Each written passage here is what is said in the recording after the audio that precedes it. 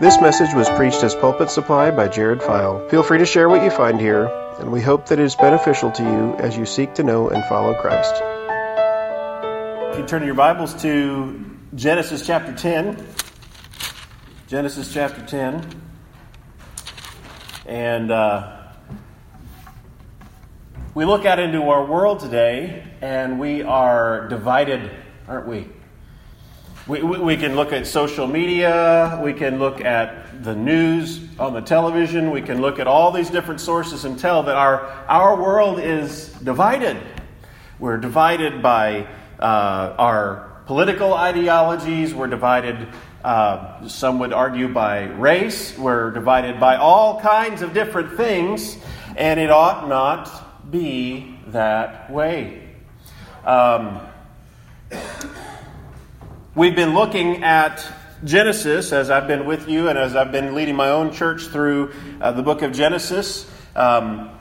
We can think back to chapter 1 and 2 and think God created humanity as beginning with one single biological pair, a man and a woman who we all descended from. And we've got the foundations of that coming from chapters 1 and 2. And we see how we were created in the image of God back in those chapters. And we see in chapter 3 how all of humanity was affected by the fall. The divisions that we experience today, all the getting at each other's throats and the relational discord that is in our society today, along with the sickness of coronavirus and everything else that we struggle with, it all is a result of chapter 3 of Genesis and that coming into the world. And we see in chapter 4 this continued division and discord between relationships, not only between man and woman, as was spoken of in the prophecy there, in the curse that there would be. Well, you know what I'm talking about. I'm not going to try to quote it because I'll probably get it wrong. But also, we have Cain rising up and killing his innocent brother. Someone who is rising up and their hands that shed innocent blood, which Proverbs tells us is one of the things that the Lord hates. Chapter 5, as we've been going through, I was here with you for chapter 5, wasn't I, for the genealogy? Or no? Yes, for the genealogy. Okay, that was a genealogy, and we're going to look at another genealogy today. But those genealogies are different. In chapter 5, you've got a genealogy that goes from Adam down to Noah, and it's linear. It's linear. It's just going from one generation to the next generation to the next generation to the next generation. And it's linear all the way through. And it's the main point that we're getting at. One, it's connecting the line of the seed of the woman that's promised in Genesis chapter 3. But it's also showing the results of sin. And he died, and he died, and he died, and he died. We see that repetition throughout chapter 5. And then from chapter 6 on to chapter 9, we see the story of Noah. And God deciding, I'm going to start all over again. I'm going to destroy this world and start with a new one. And he destroyed everything except for Noah and his family. We see Noah kind of representing a new start for humanity, almost like a new Adam. And all of his children, Shem, Ham, and Japheth, saved with him through the flood. And God is restarting humanity, kind of hitting the reset button, so to speak. But still, we see, and this is relevant to our days, we are all a part of one human family. Every single one of us, all, it's impossible to actually trace those genealogies so far back, but the Bible tells us we all come from Noah and his family. And we're going to look at the genealogy today. And as I said, the last one we looked at was linear. And this one is different. It has a list of Japheth's sons, and then it has a list of Ham's sons, and it has a list of Seth's sons. And so it doesn't link from one generation to the next generation all the way down. Instead, it's laying out a table. It's laying out a dispersion. And this text has often been called the Table of Nations, because it's these names of these sons that come from Noah's line, from which it tells us all the nations came from. We're gonna take a look, and we'll read chapter 10, and we're also going to take a look at the Tower of Babel story. So it'll be a long story, but I think it comes together as one unit. So let's read our text, beginning in chapter 10, verse 1. These are the generations of the sons of Noah: Shem, Ham, and Japheth. Sons were born to them after the flood. The sons of Japheth: Gomer, Magog, Madai, Javan, Tubal, Meshech, and Tiras. The sons of Gomer: Ashkenaz, Riphath, and Togarma. I'm going to have a harder time on this one. Oh, there's a lot of them, but I want to go ahead and read them. The sons of Javan: Elisha, Tarshish, Kittim, and Dodanim. From these, the coastland people spread in their lands, each with his own language, and by their clans in their nations. The sons of Ham: Cush, Egypt, Put, and Canaan. The sons of Cush: Seba, Havilah, Sabta, Ramah, and Sabteka. The sons of Ramah: Sheba and Dedan. Cush fathered Nimrod. He was the first one on the earth to be a mighty man. He was a mighty hunter before the Lord. Therefore it is said, like Nimrod, a mighty hunter before the Lord. The beginning of his kingdom was Babel, Erech, Akkad, and Calneh in the land of Shinar. From that land he went into Assyria and built Nineveh, Rehoboth-ur, Calah, and Rezin between Nineveh and Calah. That is the great city. Egypt fathered Ludim and Anamim, Lehabim, Naphtuhim, Pathrusim, Casluhim, from whom the Philistines came, and Caphtorim. Canaan fathered Sidon, his firstborn, and Heth, and the Jebusites, and the Amorites, and the Girgashites, and the Hivites, and the Arkites, and the Sinites, the Avarites, and the Zemarites, and the Hamathites. Afterward, the clans of Canaan dispersed. And the territory of the Canaanites extended from Sidon in the direction of Gerar as far as Gaza, and in the direction of Sodom, Gomorrah, Admah, Zeboim, as far as Lasha. These are the sons of Ham by their clans, their languages, their lands, and their nations. To Shem also, the father of all the children of Eber, the elder brother of Japheth, children were born. The sons of Shem: Elam, Asher, Arpachshad, Lud, and Aram. The sons of Aram: Uz, Hul, Gether, and Mash. Arpachshad fathered Selah, and Selah fathered Eber. To Eber were born two sons. The name of one was Peleg, for in his days the earth was divided. And his brother's name was Joktan. Joktan fathered Almodad, Sheleph, Hazarmaveth, Jerah, Hadoram, Uzal, Diklah, Obal, Abimael, Sheba, Ophir, Havilah, and Jobab. That's my favorite one. It's like a hillbilly name, Jobab, right? All these were the sons of Joktan.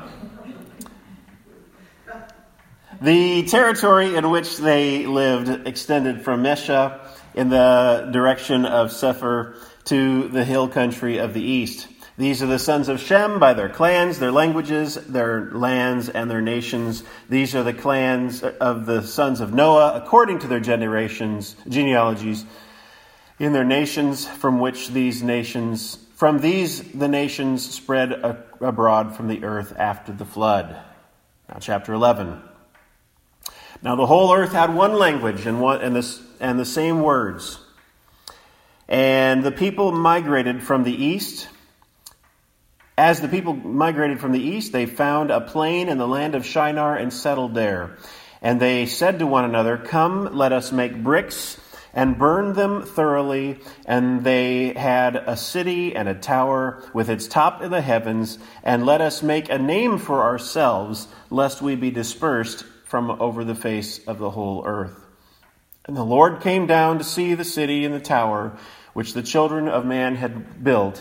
And the Lord said, "Behold, they are one people, and they all have one language. This is only the beginning of what they will do. And nothing they propose to do will now be impossible for them. Come, let us go down there and confuse their language, so that they may not understand one another's speech." So the Lord dispersed them from there over the face of the earth, and they left off building the city. Therefore its name was called Babel, because there the Lord confused the language of all the earth. And from there the Lord dispersed them over the face of all the earth. Let's pray. Oh, Father, we thank you for your word. Every bit of it is inspired. Every bit of it is exactly your word, your inerrant and your perfect word.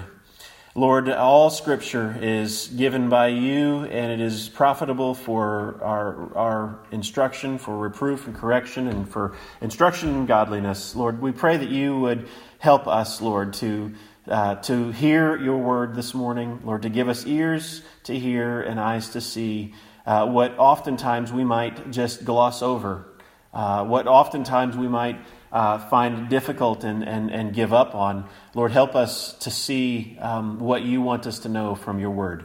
In Jesus' name, amen. We made it through.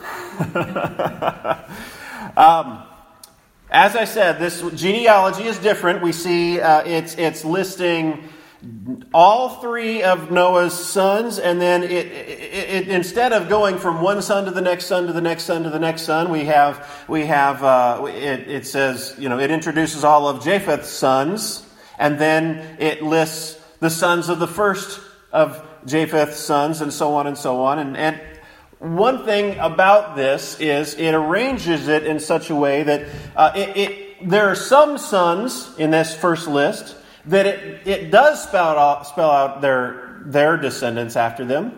And there's others that it ignores. It just passes over. I think one of the purposes that the author has in mind here is he's strategically arranging it so that in this text, if you count up all of the different names of the people, there are 70 names. There are 70 names. And if you go to the end of the book of Genesis, it's 70 descendants of Abraham that were down in Egypt with them at the end of the book. And so one of the points that you see there is you've got a completeness, a wholeness of all of humanity, all of the nations represented in this chapter. And at the end of the book, you have like Abraham, who's the father of many nations, who's shown to have completed the full amount of the rest of the nations. So that's one of the reasons why he's got the names all arranged the way he does. But let's take a look at them. He takes these each in one son at a time, and he tells us the sons of Japheth. And some of these may not be familiar to us, and some of them may actually, with a little bit of explanation, we may see something that's a little bit more there. We've got Gomer, which I wasn't as familiar with this, but in looking at a Bible dictionary, this may correspond to the region somewhere around Russia. The people, the descendants of this Gomer that's represented here may have settled up in that direction. You've got Magog and then Madai. And you just wonder, Madai might correspond to the Medes and the Persians, these descendants of Japheth who went and settled in the Mede area. I hope that I'm not being too speculative here, but this is not original to me. This is what people have thought about this text for a long, long time. The Medes, you've got Javan, which in the it's not a stretch to as it's written here in the English text. We see Javan. In the Hebrew text, it's not a stretch to find Ion there. It's a Yod Vav noon for you two who've had Hebrew with me. And with that, you might get the Ion or the Ionic people, or possibly the Greeks. The Greeks from this name. Tubal, Meshach, and Tiraz. Tiraz may be talking about the Italy. The sons of Gomer, Ashkenaz, Riphath, and Togarmah. The sons of Javan, Elisha, Tarshish. That's something that may sound familiar. If you remember the book of Jonah, where did Jonah flee to? Tarshish. He was fleeing as far away from Nineveh as he could. He was going to what we suspect is probably Spain. And so this Tarshish here is possibly the father of those who went over to the Iberian Peninsula over there in Spain. Kittim and Dodanim. From these the coastland peoples spread in their lands, each with his own language by their clans and in their nations. So we have the coastland peoples.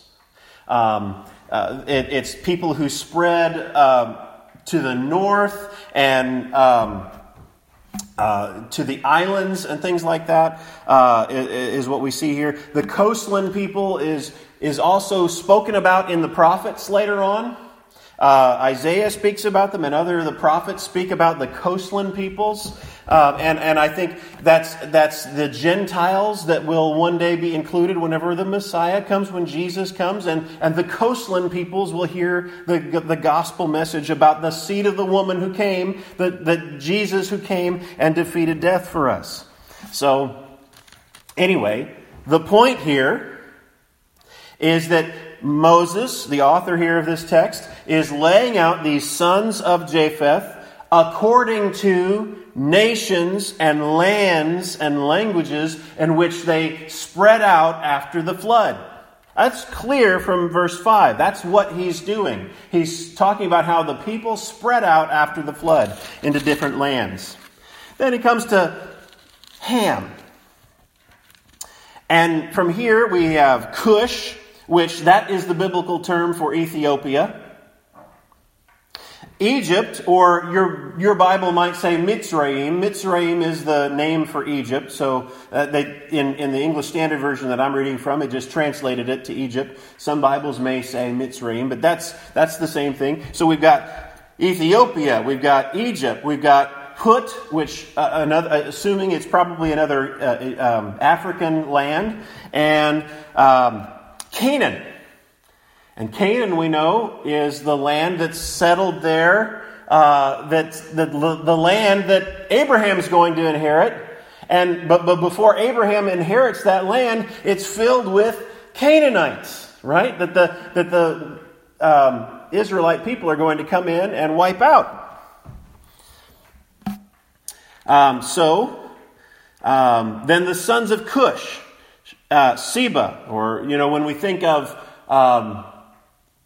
Ethiopia and things like that, we read about Solomon and the Queen of Sheba. We've got Seba here. Havilah, Sabta, Rama, Sabteka. I don't want to read all these names all over again. But we then come to Cush fathered Nimrod. And there's a break in the narrative here. It talks here about Nimrod as being a mighty man on the earth. He was a hunter before the Lord, and he built these cities. It tells us he was a king. He was a ruler. He was a guy who built these great cities of Babel, which we'll read about in chapter 11. Which is connected to Babylon, which comes later. Erech and Akkad. We today have, in the archaeological record, we can go back and we can study the language of the Akkadians. Akkad would be the father of that language group, Akkadian. You can go back and study Akkadian. I haven't studied any Akkadian myself, but I have friends who have.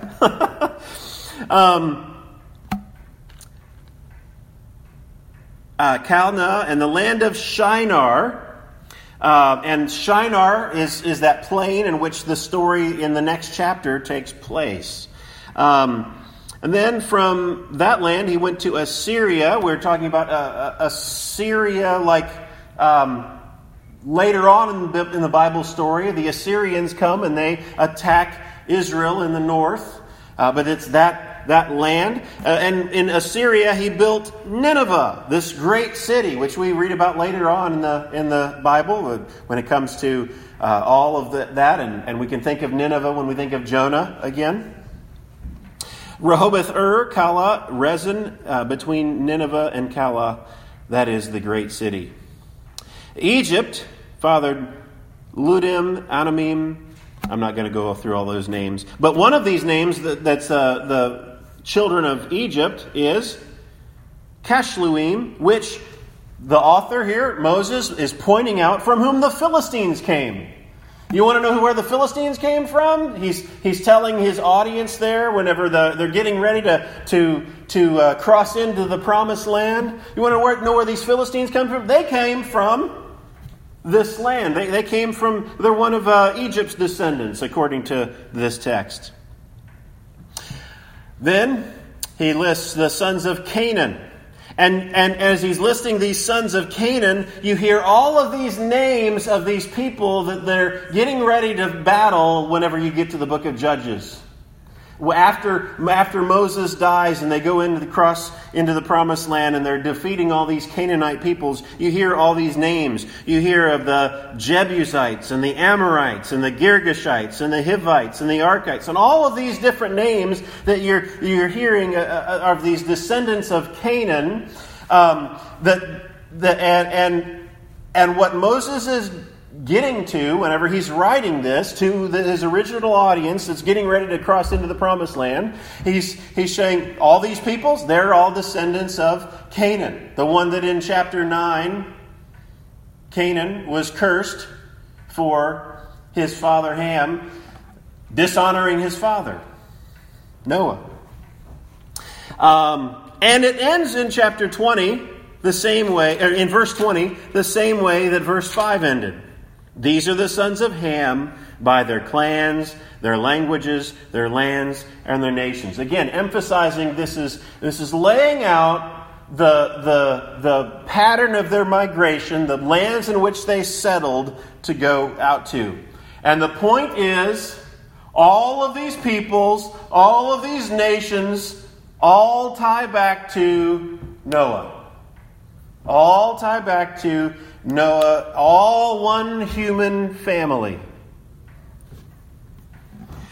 Verse 21. Shem. Shem, of course, was the oldest of Noah's sons. It tells us he was the elder brother of Japheth. But Shem, this is the line we want to watch. In fact, in the next chapter, there'll be another genealogy of Shem. But this one here is just kind of showing how the peoples all spread out there from Shem. Shem would be the father of the Semitic people. Shem, Semitic, We're familiar with that term today. Shem, the father of all the children of Eber. Eber there, we might read along and just see that as another name in a list, but Eber is the same word in Hebrew for the word Hebrew. He's the father of the Hebrew people.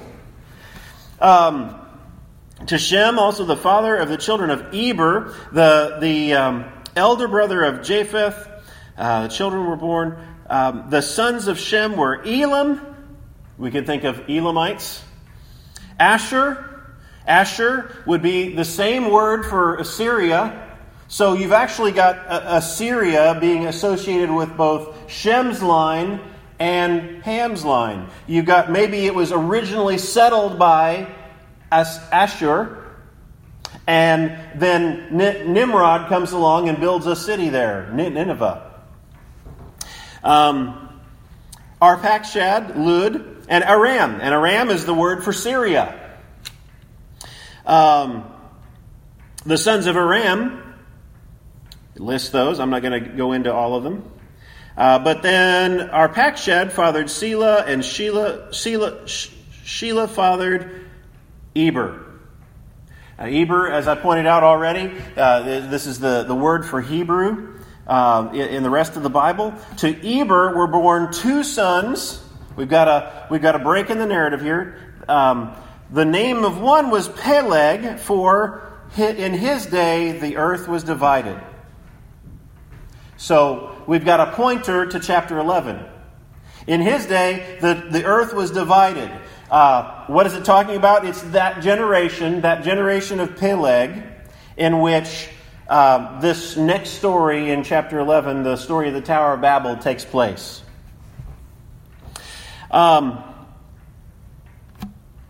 For in his day the earth was divided. His brother's name was Joktan.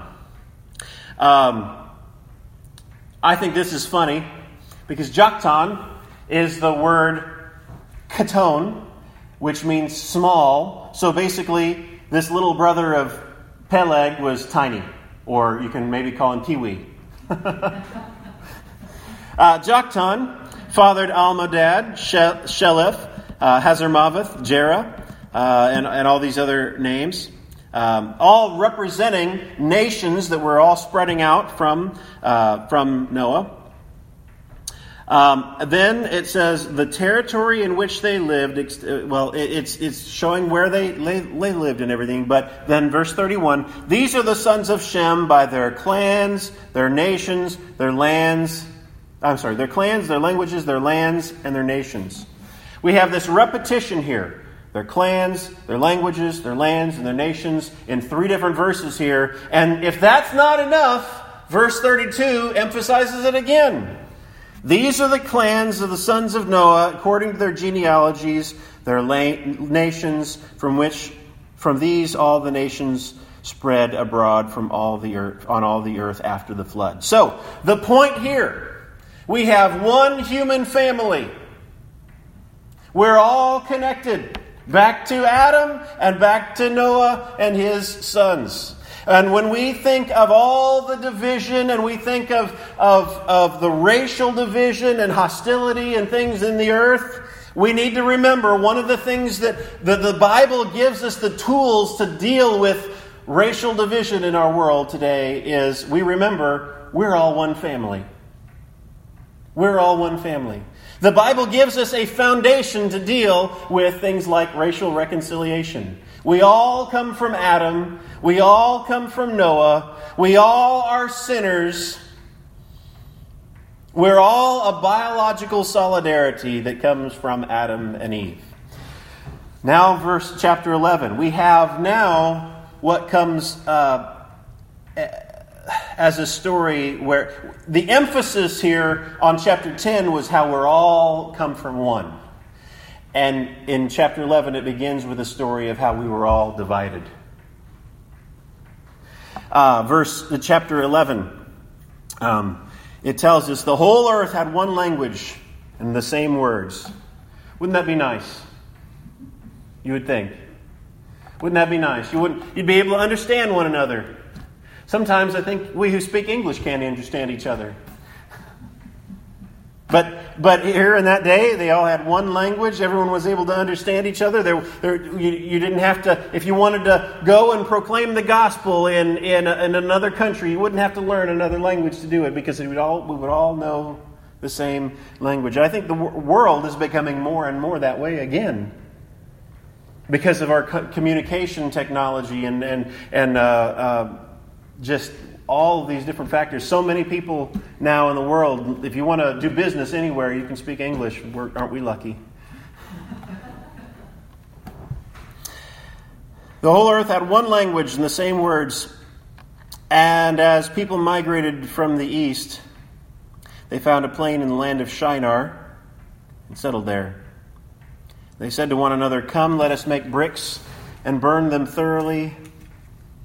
And they had brick for stone and bitumen for mortar.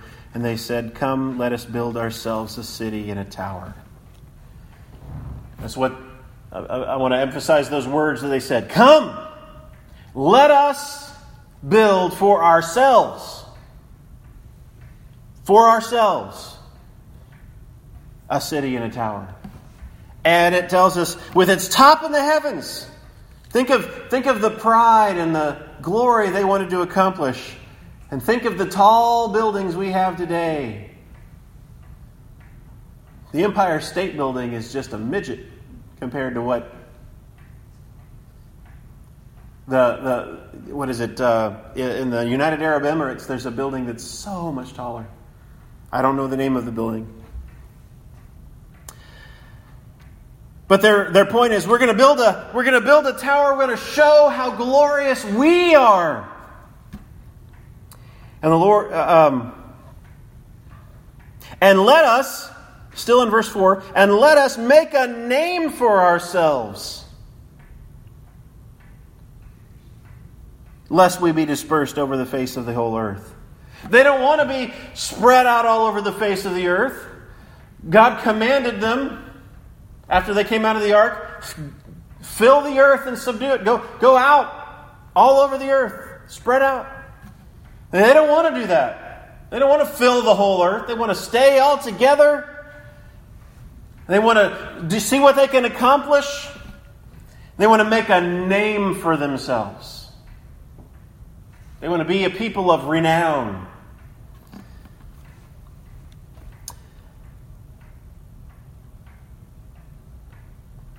And the Lord came down to see the city and the tower which the children of man had built. And the Lord said, "Behold, they are one people, and they all have one language, and this is only the beginning of what they will do." They were building towers, and God said, "Oh, this isn't good." They're building a name for themselves. They're going to think they don't need me. There's not going to be any end to what they can accomplish. They're going to feel like they can do anything. And they're going to have no sense of need for me.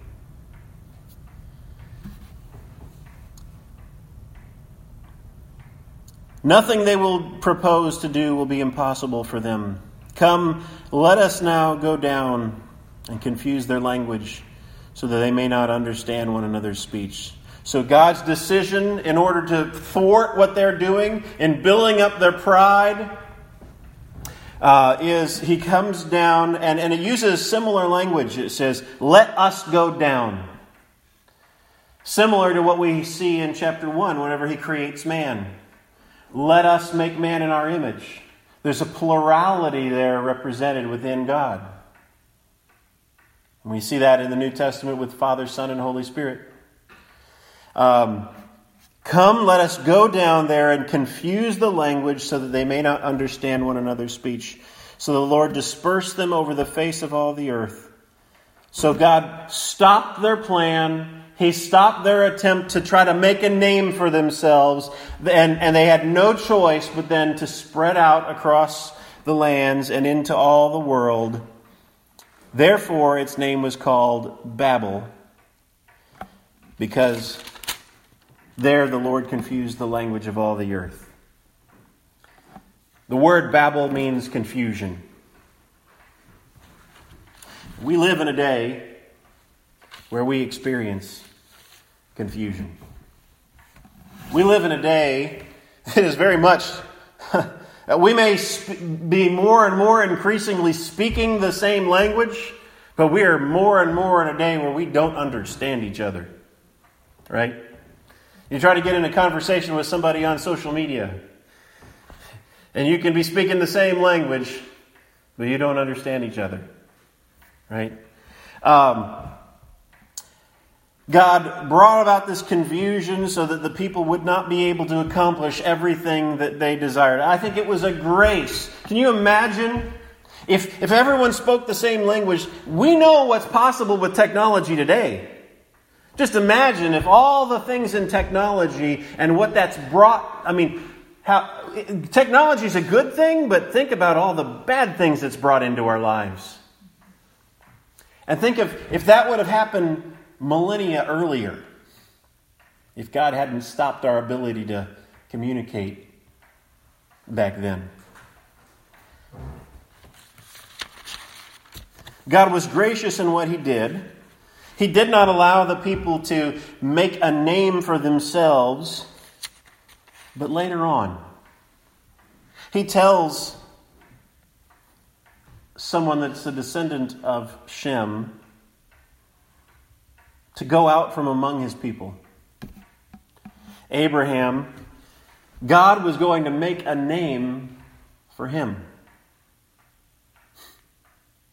God was going to make a name for Abraham. He was going to be the father of many nations. And through his line, He would bless every family of the earth. We have this story here at the beginning of the Bible here telling us we all come from one big human family. There was a disruption because of sin, and we're all spread out all over the face of the earth. But it's through the line of one of these people there that one day the Messiah would come. He would die for our sins. We could now be gathered together as one people from every tribe, tongue, and nation in the church. That's what Ephesians tells us whenever he breaks down the wall of hostility between Jew and Gentile, and He makes one people together. He takes the two and makes them one. In the day of Pentecost, what do we see on the day of Pentecost? But a reversal of what we see in the Tower of Babel. In the Tower of Babel, we see everybody's trying to do something together, all in one language, and the languages are confused. In the day of Pentecost, when the Spirit comes, as they're waiting for the Spirit to come, when He comes, what happens? But everyone is able to hear in their own language.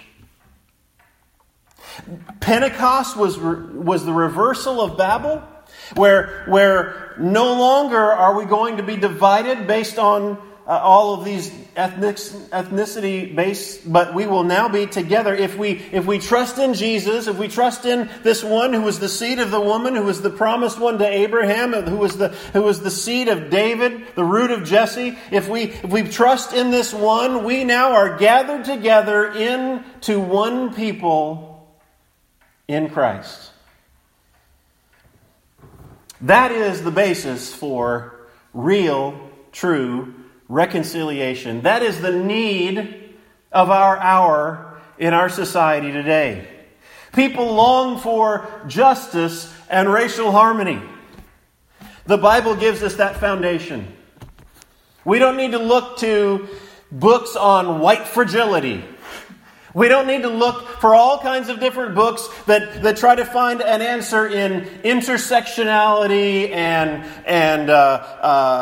critical theory and all of these. I don't know if you've heard of those things or not, but the scholarly answers often rooted in the philosophy of Marxism to try to find an answer. No, the Bible gives us a foundation. We're all one family, and Jesus came to take those divisions and in faith in Christ unite us into one new family. And one day in heaven, we will have people from every tribe, tongue, and nation. Yes, there will be race in heaven. There will be an ethnicity in heaven. God will not obliterate those distinctions. But we will all be one family, all worshiping together, saying, "Holy, holy, holy is the Lord. To Him be glory." You ransomed a people for yourself from every tribe, tongue, and nation.